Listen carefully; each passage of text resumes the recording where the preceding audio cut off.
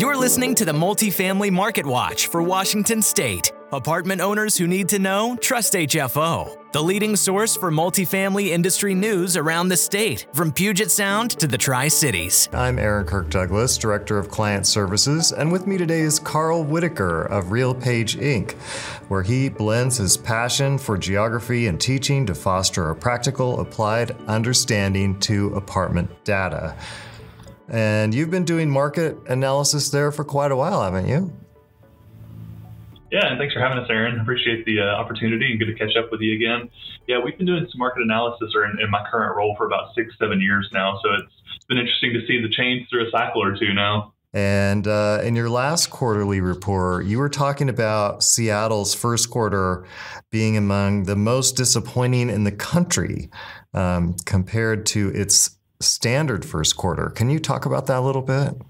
Yeah, for sure. I think Seattle, when you look at a normal, quote unquote, normal year, and just use the 2010s as kind of a benchmark there, it's one of the markets that tends to be the most front loaded in terms of rent growth. In other words, your rent growth in that market just tends to happen between January and call it July on the back end. Conversely, the second half of the year is typically when you tend to see rent cuts. And looking at 2023 in Seattle, the market's year-to-date rent growth has been effectively zero. So you haven't had that rent growth materialize like you typically would.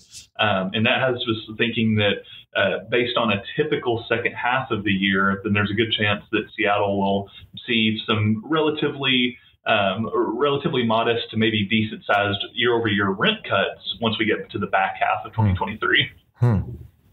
So you indicated last quarter that rents were up a healthy 5 to 7% in places like West Seattle, Redmond, and Kirkland. Is that still the case?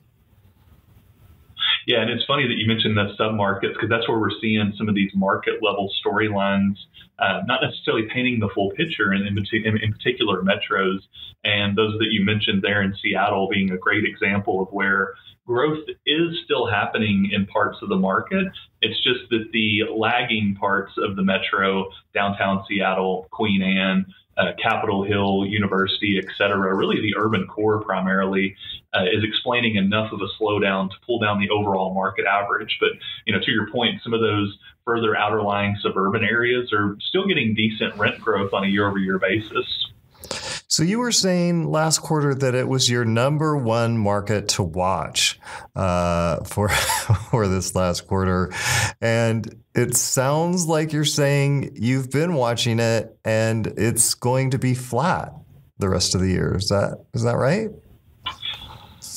Yeah, that's probably the takeaway. And again, we had it flagged as one to watch because we noticed that the first 90 days of the year, the market didn't have that typical lift that you would expect. And really, it seems like the market's rent growth has been weak. Now, the one thing that I will mention that Seattle has probably done a pretty good job of relative to most markets in the country is on a year-to-date basis, the metro has actually gained occupancy. So today's occupancy rate is higher than it was at the start of 2023. So perhaps there's a conservative approach among operators in the metro, especially knowing how much supply is around the corner in particular neighborhoods. So I think that there's maybe some good coming with the bad, the good being that occupancy rates have stabilized, the bad being that rent growth just isn't living up to its typical expectations. Is there anything else you have seen in the quarter two data for Seattle that stands out to you? I think the biggest thing is that reflect on this time last year, that was about the time that the scariest tech news was coming along. This is when you started to hear of the big tech giants really challenged with their those interest rate hikes. And as a result, you saw initially a bunch of layoffs within the tech sector. Mm-hmm. Fast forward to today, and it seems like most of those layoffs weren't outright job losses. Really, it was just kind of a reshuffling of where those employees were. You saw some smaller and mid-sized companies pick up a lot of those big tech layoffs. So the good news is that I think Seattle has avoided a worst case scenario on its economic makeup or its economic job growth, I would say. So that's something that showed up here recently in the data and maybe something that signals a better, call it mid to late 2024 than what would have materialized had it been just total outright job losses. I have been reading that they're hiring a lot of people in AI in Seattle, and that is returning a lot of those jobs to that market in tech.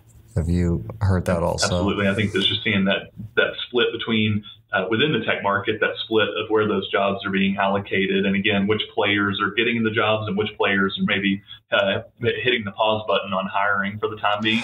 And finally, I wanted to ask you if you have any other insight into any of the other tertiary markets like Spokane or Vancouver or Olympia.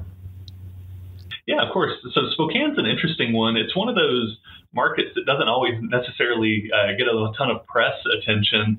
And we saw in 2021 in particular, and heading into 2022, that market did actually really, really well. And I think a lot of that was explained by the fact that it's one of those prototypical college towns, between Spokane and not far away, some other big colleges or some colleges located in that market. You saw that as students returned back to campus, that brought with it the multiplier effect of the economy rebounding. Today, with some of that growth that happened last year, now you're seeing the market forfeit a little bit of that growth. In fact, on a year-over-year basis, rents are down just 0.5%. So not a significant rent loss, but I think you're just kind of seeing the rebalancing of those fundamentals happening in the market. You also had a relatively large amount of units delivered in Spokane, relative being for a market its size. Of course, it pales in comparison to both Portland and Seattle, certainly. But I think it's just kind of this period where the markets are finding their equilibrium. I think longer term, Spokane's going to be one of those relatively slow and steady markets that tends to accompany an area that has a few colleges located within its boundaries. Okay. And anything on Vancouver or Olympia that you can think of?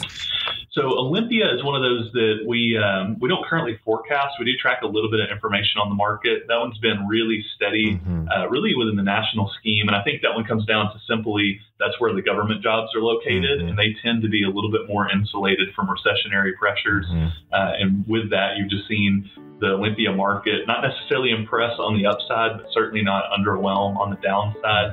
And then Vancouver, we really group that within the broader Portland market. So I think it's important to understand the Portland market fundamentals relative to Vancouver. But I will say that within the Portland metro, Vancouver has been performing really, really well. And it probably goes to this idea that those high-value suburban areas that aren't necessarily getting a lot of supply, all while the urban core are still seeing demand keep pace enough to continue with rent growth and steady occupancy.